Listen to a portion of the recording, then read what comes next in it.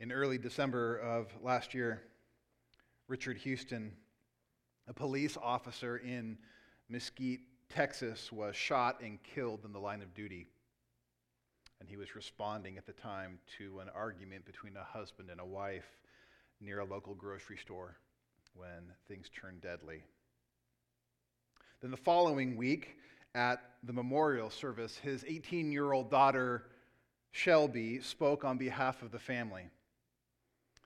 It's an 8-minute clip on YouTube if you want to watch it, but you may want to bring a box of Kleenex when you do. And as Shelby, the daughter, spoke powerfully through her tears, she spoke about her daddy. She spoke about what it was like to experience her father from her eyes. She talked about her dad in his PJ pants with his books and being sarcastic, being goofy, supporting the other kids in the family. But even more powerfully, she spoke of his love for Jesus. And then, in what probably made the clip go viral, because it did go viral, Shelby spoke about her feelings regarding the man who shot her father. And here's what she said. She said, "I remember having conversations with my dad about him losing friends and officers in the line of duty. I've heard all the stories you can think of, but I always had such a hard time with how the suspect is dealt with. Not that I didn't think there should be justice served, but my heart always ached for those who don't know Jesus, and their actions being a reflection of that." She continued, "I was always told that I would feel differently if it happened to me. But as it happened to my own father, I think I still feel the same. All I can do is find myself hoping and praying for this man to truly know Jesus. My prayer is that someday down the road I get to spend some time with the man who shot my father, not to scream at him, not to yell at him, not to scold him, but to simply tell him about Jesus." And though her remarks were filled with genuine grief and tears and sorrow about the loss of what it meant for her and for her family to lose their dad, the heart of her 18-year-old speech was about forgiveness and grace. It stood out as countercultural in a world that wants to strike back. But to speak of, I want to spend time with him, not to scream at him or yell at him, but I want to tell him about Jesus. It's remarkable. And the challenges that we face, they may be on a different size or scale. But whenever relationships are broken, whenever conflict of any form happens, there's always those hurdles that you have to get over. It's one thing to talk about forgiveness, like in the abstract, or reconciliation, kind of in the realm of theory. It's quite another thing to pursue forgiveness or reconciliation when there's a name and a face. Because usually with the name and with the face, the more challenging it becomes. Because you're pushing past big picture ideas and now you're getting into hurts, right? Real pain, real loss, real issues, real people. So why don't you open your Bibles this afternoon to the book of Philemon. Week 3 in Philemon, this tiny little letter from the Apostle Paul tucked near the end of the New Testament. And tonight we get a chance to look at really the kind of the heart, the core, the crux of this conflict that is at the heart of the letter. So those that have been with us the past 2 weeks may remember Philemon is one of the Apostle Paul's shortest letters, 25 verses, 355 words. And fundamentally, this book that was written by Paul is his appeal of love to Philemon to receive back to his household a man by the name of Onesimus.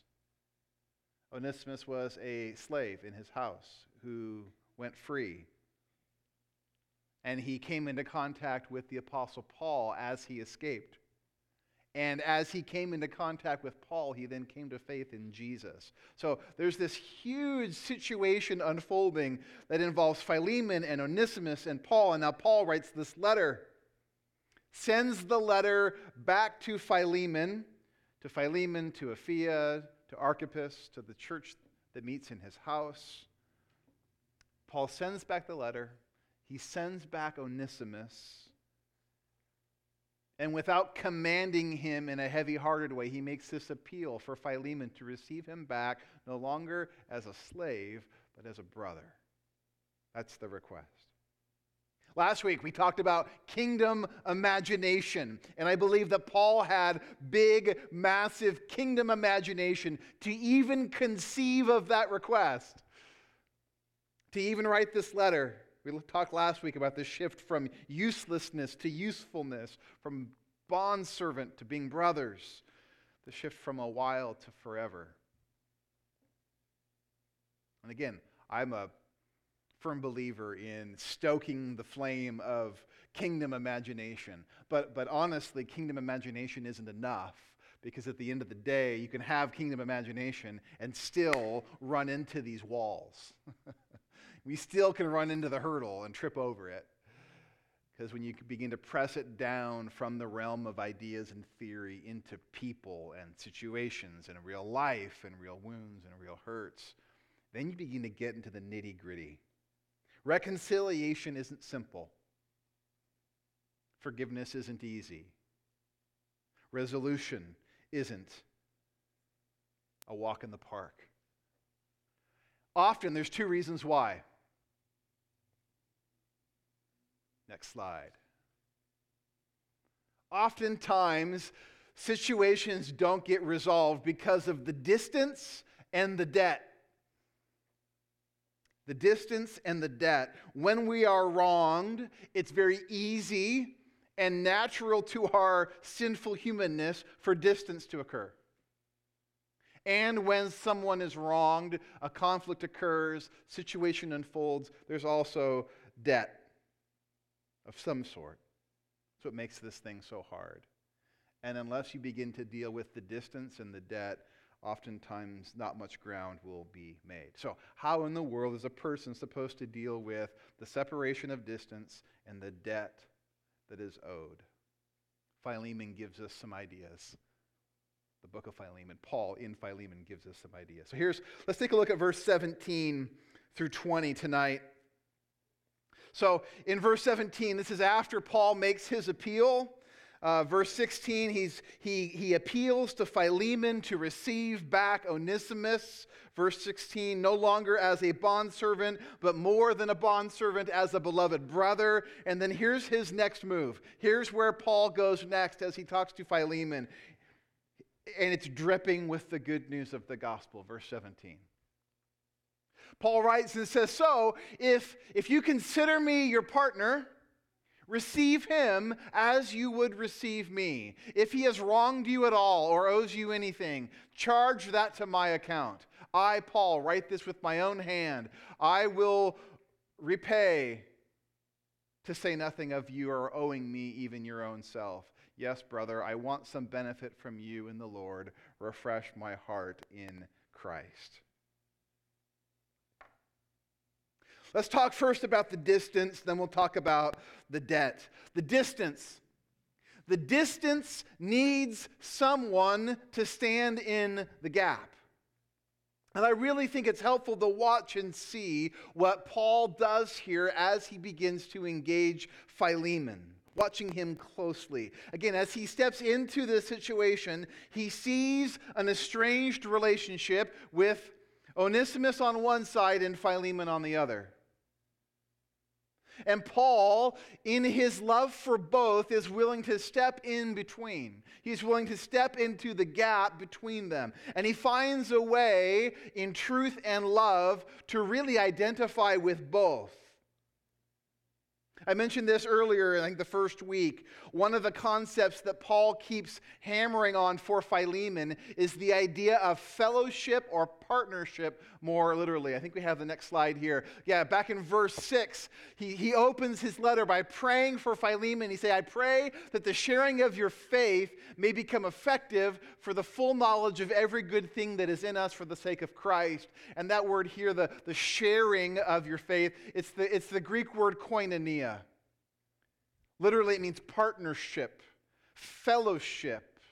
So as he begins the prayer, he begins the letter, he hasn't even tipped his hand yet or made a request yet. And he says, on my opening prayers, I pray that the partnership of your faith would flourish, would become effective, full knowledge of every good thing for the sake of Christ. I'm going to pray for your partnership. I'm going to pray for your fellowship, that it is in full. And then now, verse 17, Paul circles back to this idea, and he says, so if you consider me your partner, I'm going to make this request. So standing in the gap for Philemon looks like this. He looks at Philemon and he says, partner. He extends his hand to Philemon and says, I've prayed for your partnership, and if you count me a partner, he calls him a brother.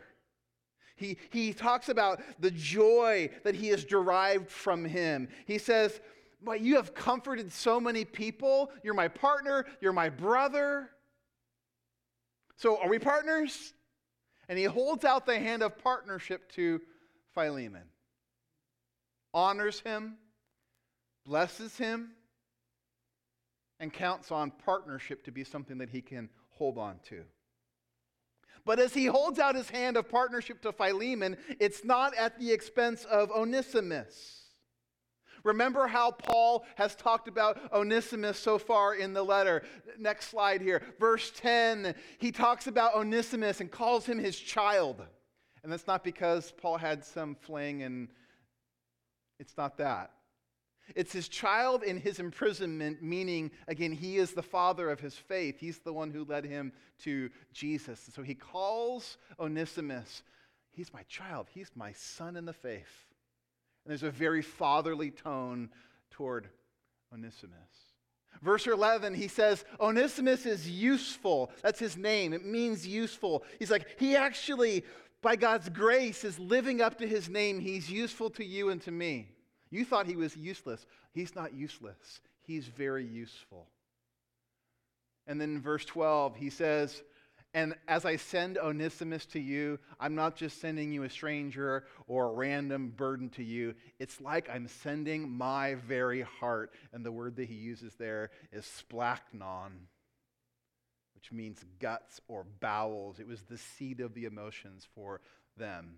That's why we translate it heart. He's my very guts, my very heart. So this is really interesting how Paul does this. He turns to Philemon in the letter and says, I'm praying for your partnership, and if you count me a partner. And then he says, and here's Onesimus. He's my son. It's like I'm sending my very heart to you. It's like me, sending myself. He's useful. And so here's the letter. He's got a hand to both. And then in verse 17, he brings it together. He says, so if you consider me your partner, and he brings his hands together. It says, receive him as though you were receiving me. Receive him as you would receive me. There's identification. There's in a sense like almost a substitution happening. And there's a relational bridge of the great divide, taking what Paul has in common with both, and he uses it to overcome a really horrific, hard, difficult, challenging conflict and situation. And they ask us, would you receive him as you receive me? What's Paul doing here? Paul is reenacting the ministry of Jesus. I don't know how you could read Philemon 17 without seeing the fingerprints of Jesus. Paul is doing what Jesus has done for him and what Jesus has done for us. 2 Corinthians 5:18. All this is from God, who through Christ reconciled us to himself and then gave us the ministry of reconciliation. That is, in Christ, God was reconciling the world to himself, not counting their trespasses against them, and entrusting to us the ministry of reconciliation. Therefore, we are ambassadors for Christ, God making his appeal through us. We implore you on behalf of Christ, be reconciled to God. For our sake, he made him to be sin, who knew no sin, so that in him we might become the righteousness of God. That idea is all over Philemon.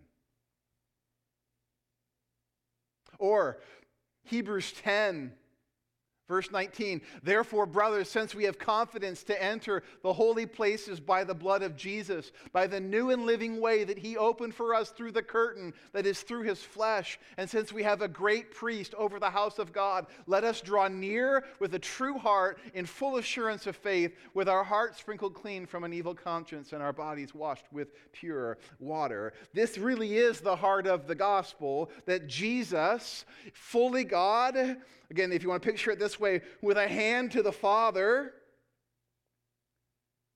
in his holiness, in his sinlessness, and Jesus, fully human, with a hand to humanity, covers the distance in himself. And Jesus now says to the Father through the cross and his resurrection and ascension, this is by his finished work. He says to the Father, receive him, receive her, receive them as you would receive me. That is how we come boldly before the throne of grace with confidence. That's the new and living way that Jesus has opened, that the things that we could not do, the way we could not experience the Father, has now, a new way has been opened through his death, through his sacrifice, and there's been a joining through the distance, the gap, the divide of humanity and the Father. In a very creative way here now, Paul is applying the ministry and model of Jesus to his two friends.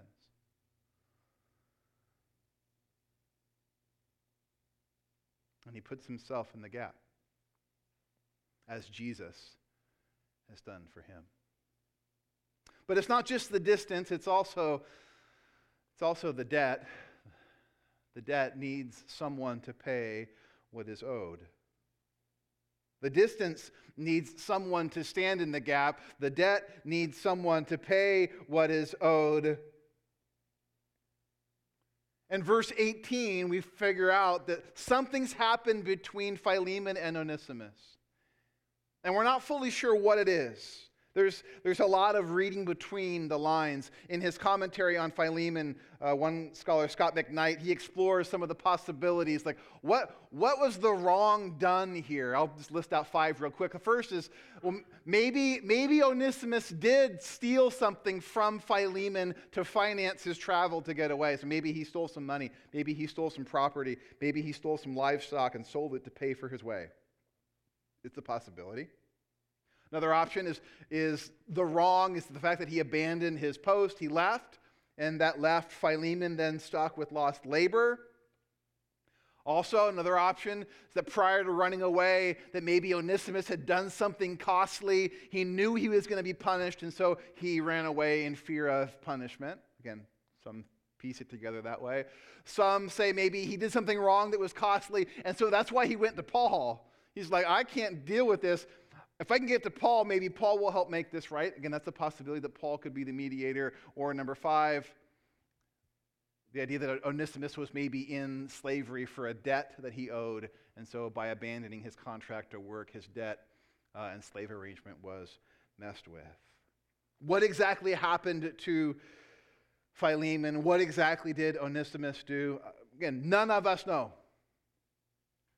And yet we know, maybe Paul didn't even fully know. Maybe he's guessing and putting some hypotheticals. Maybe he's speculating. but he does address some wrongdoing here. And there's a possibility that there is something owed to Philemon. And so Paul starts talking about the reality of debt, financial debt. Anyone here have debt? Let's just shout out how much you owe on your credit cards and your... No, please. But I don't think that we need some hypothetical situation to understand the concept and reality of debt. The U.S. national debt is $29 trillion. There's a website you can go to and watch it. I went there this week and just saw it like... I had to close the window because it was making me stressed.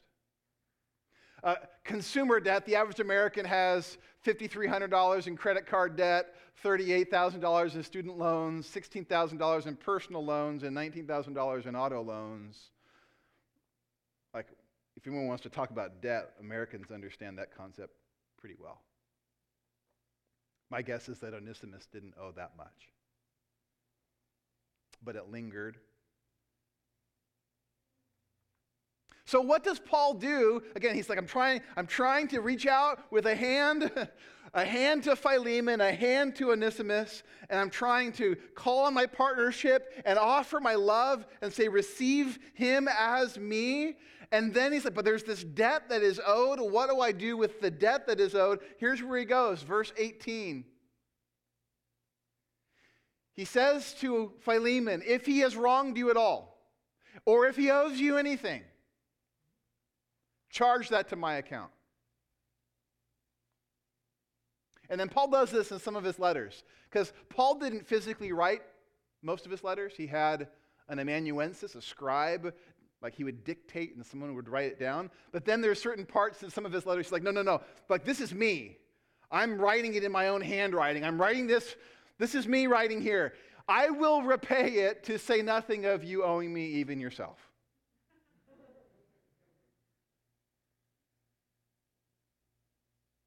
Paul doesn't deny the wrongdoing. He doesn't make up excuses. He doesn't try and dodge the issue. He doesn't pretend that nothing happened, but rather he steps into it again. Here's Paul's offer. Charge it to my account. I'm paying for it. Charge it to me. Charge it to my account. Again, he does get into this like, yeah. Like, if we really want to talk about debt, if we really want to talk about how much who owes who, like, you owe me your life and salvation. But again, we're not going to talk about that. If there's anything else that he owes you, I'm paying for it. Charge it. Put it on my account. I'm good for it. Where had he heard that before? From Jesus? Again, I think the fingerprints of Jesus are all over this. Paul, again, Philemon, the church that meets in his house, is in Colossae. Colossians 2, he says, and you who were dead in your trespasses and the uncircumcision of your flesh, God made alive together with him, having forgiven us all our trespasses by canceling the record of debt that stood against us with its legal demands. This he set aside, nailing it to the cross. As Paul gives language and puts words to what God in Christ has done for us, he has no problem talking about debt language here, accounting language here. And yes, there are other facets of what happens on the cross. This is one of them, though. He says there's this record of debt that you owe, that I owe. And this is what Jesus does.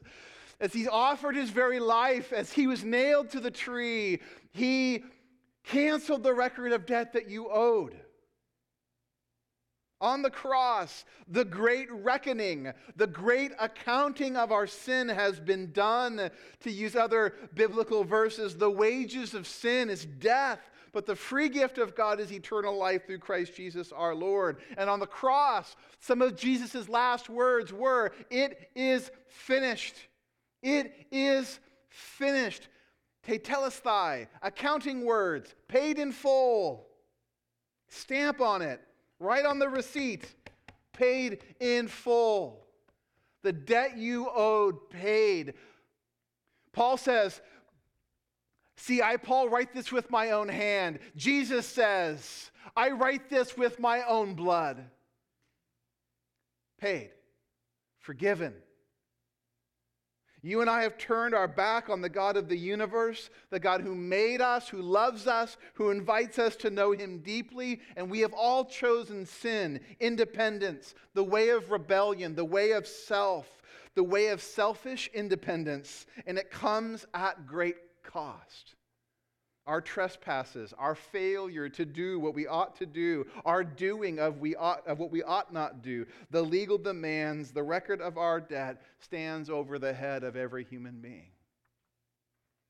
And yet Jesus has said through his word and through his life, charge that to my account. Every sin.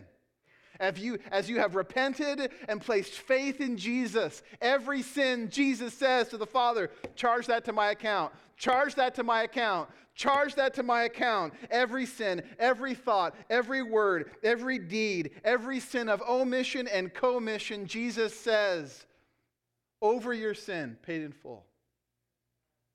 Jesus' blood speaks a better word over those who turn to him in faith.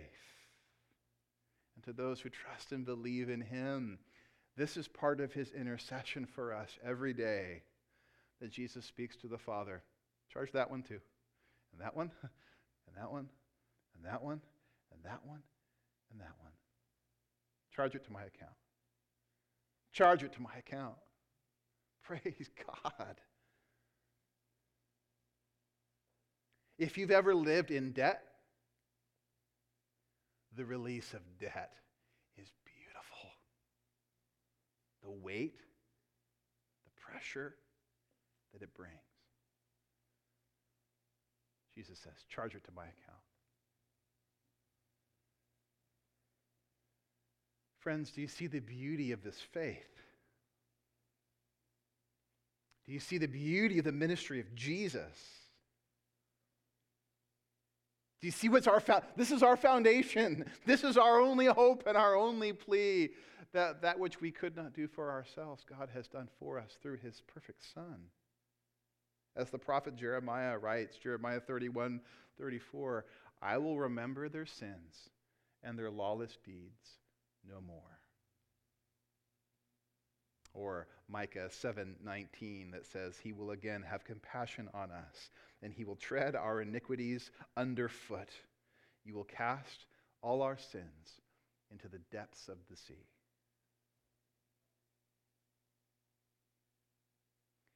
Not only does Jesus stand in the gap of the distance, but he also pays for the debt that we owe. And Paul takes all of that and he reenacts it. And this is not him having a Messiah complex. This is not trying to say that he is Jesus. He's not Jesus. But as a part of the body of Jesus, he reenacts the ministry of Jesus. And Paul believes that not only has Jesus done this for us, but he invites us to participate in doing it with him too, for others. Professor N.T. Wright says, Paul is reconciling master and slave by taking on himself the role of Christ. God is in Paul reconciling Philemon and Onesimus. This is the Christ-shaped ministry of which Paul wrote in Colossians 1:24. Paul is taking his theology of the cross and he's embodying it in real time, in real relationship. Paul has experienced Jesus bridging the distance, and he has experienced Jesus paying the price. And so now in the power of the Holy Spirit, he steps in and does it too. And he's saying to Philemon and Onesimus, I choose to stand in the gap, and I choose to charge it to my account.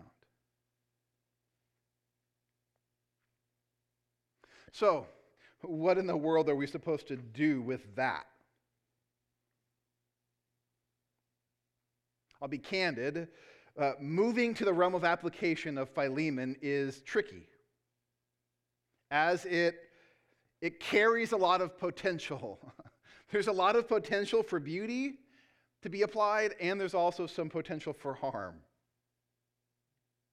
Because I'm sure someone could hear a sermon like this, and without a measure of any spiritual maturity or emotional intelligence, feel like then they have to be the self-proclaimed reconciler of all things. And there's potential for triangulation and manipulation, where any wrong that you see, you step in and be like, charge it to my account. Forget about it. It's not a big deal. Or you could begin to have a sense where you have to stick your nose in everybody's conflict and try and grab hands of everybody. Unhealthy ways of responding to a passage like this. So I see how a letter like this or a sermon like this could set someone up to try and fix everything and have a lack of empathy over losses and problems. So I'm not advocating for that. So there's a measure of wisdom needed here. However, I think there is some beautiful things here for us to consider. I come back to Jesus' words in the Beatitudes, Matthew 5. Because Jesus did declare, blessed are the peacemakers. Blessed are the peacemakers, for they shall be called sons of God. So I'm going to offer, I don't have slides for these three things, but I'm going to offer you, going from the macro to the micro, maybe a couple things that we could take by way of some concrete application here. First of all, I hope that you may step away from this section of Philemon marveling at the person and ministry of Jesus yet again. Because hopefully as you hear Philemon, as you hear Paul's words in Philemon, you hear the echo of Jesus' beautiful work for us. The way that he, in the incarnation, by means of identification with humanity, bridges the distance of the divide between God and man. And the way that through his sacrificial death, he pays the price of all of our sin. The way that he so perfectly pays it all and offers free reconciliation. So costly with his own life and so beautiful. May it leave us again marveling at Jesus. Jesus, he really is the true and better Paul in the Philemon story.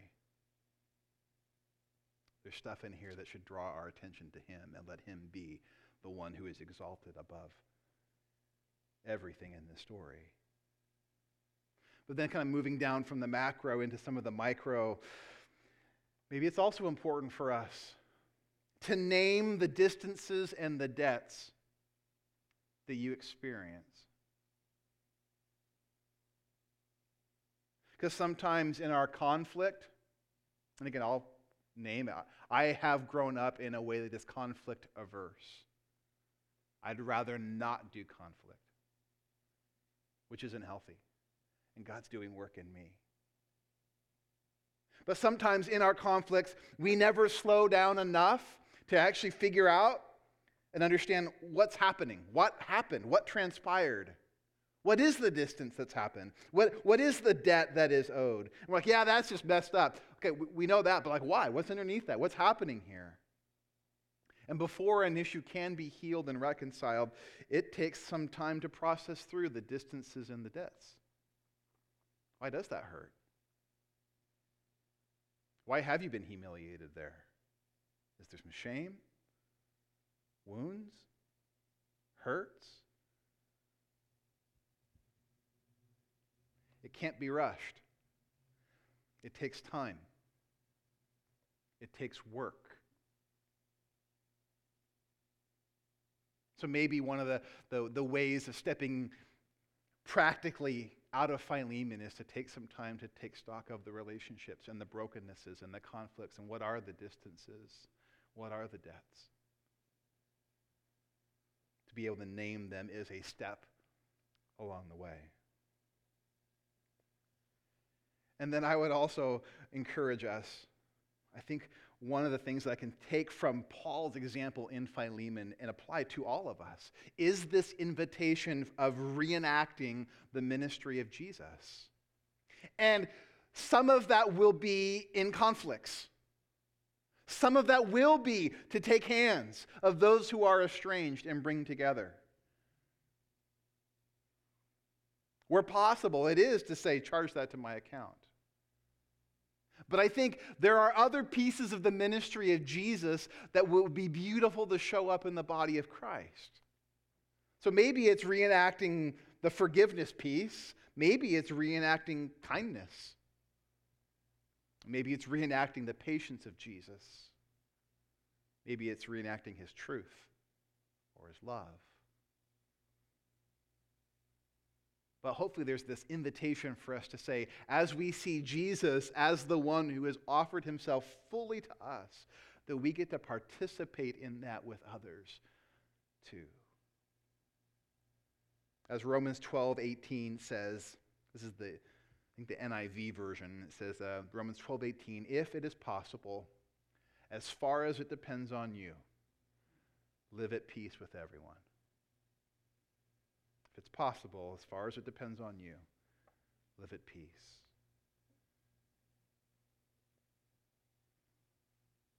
But I want to end tonight just by sharing real quick from Matthew 18, a word of challenge to us, a story that Jesus told. My Bible calls it the parable of the unforgiving servant. Matthew 18:21. Again, I don't have this up on the screen. I'll read it though.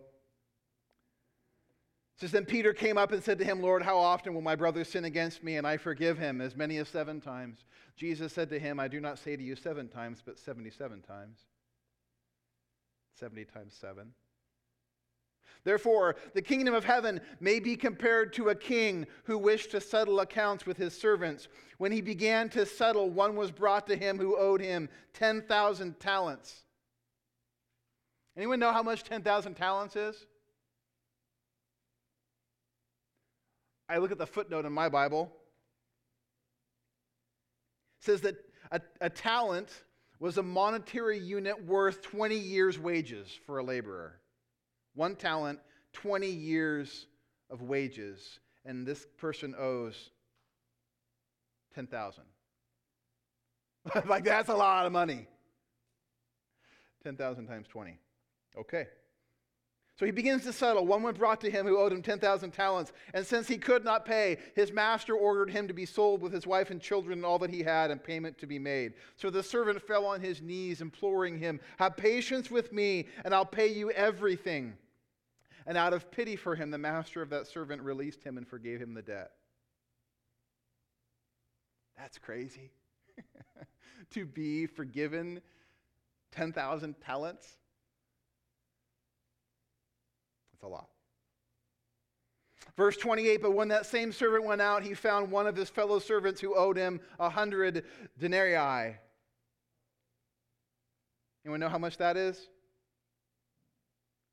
Denarius is, you can look at the footnote in my Bible. Denarius was a day's wage. So he's forgiven 10,000 talents. Someone owes him 100 denarii, and seizing him, he began to choke him, saying, pay what you owe. So his fellow servant fell down and pleaded with him, have patience with me, and I will pay you. He refused and went and put him in prison until he should pay the debt. When his fellow servants saw what had taken place, they were greatly distressed, and they went and reported to their master all that had taken place. Then his master summoned him and said to him, you wicked servant, I forgave you all that debt because you pleaded with me. And should not you have had mercy on your fellow servant as I had mercy on you?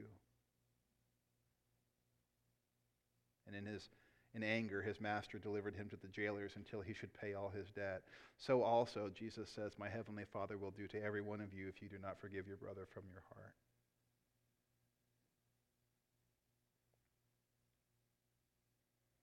That's a story I don't like of Jesus. But it highlights again how quickly we are to shout for mercy and forgiveness. while at the same time being very quick to shake down those who owe us.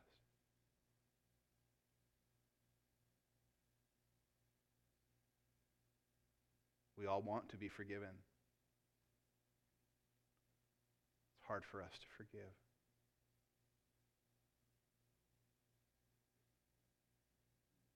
Are there places of distance in your life that maybe need a person? Are there places of distance in our church that need some help for reconciliation? Are there debts owed that need accounting?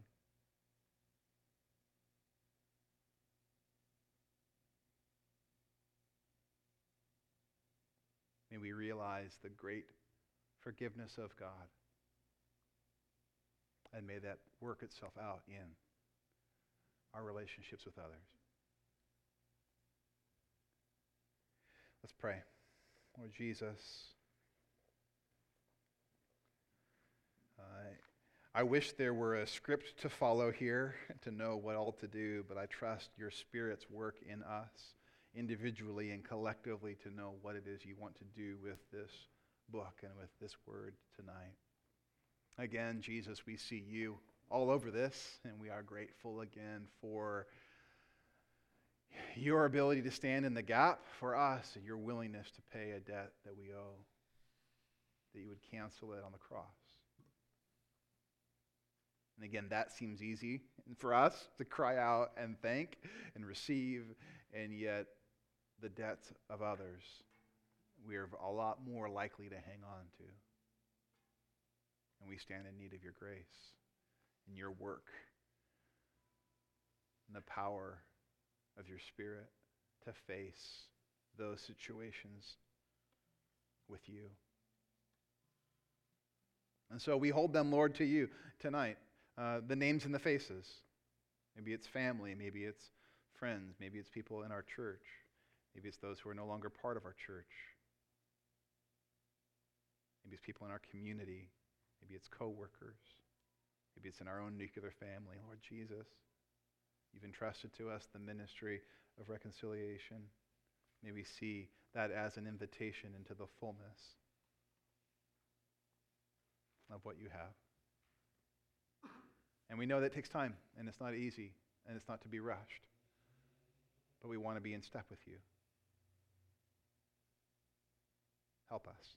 We need your help. We need your grace. In Jesus' name we pray. Amen.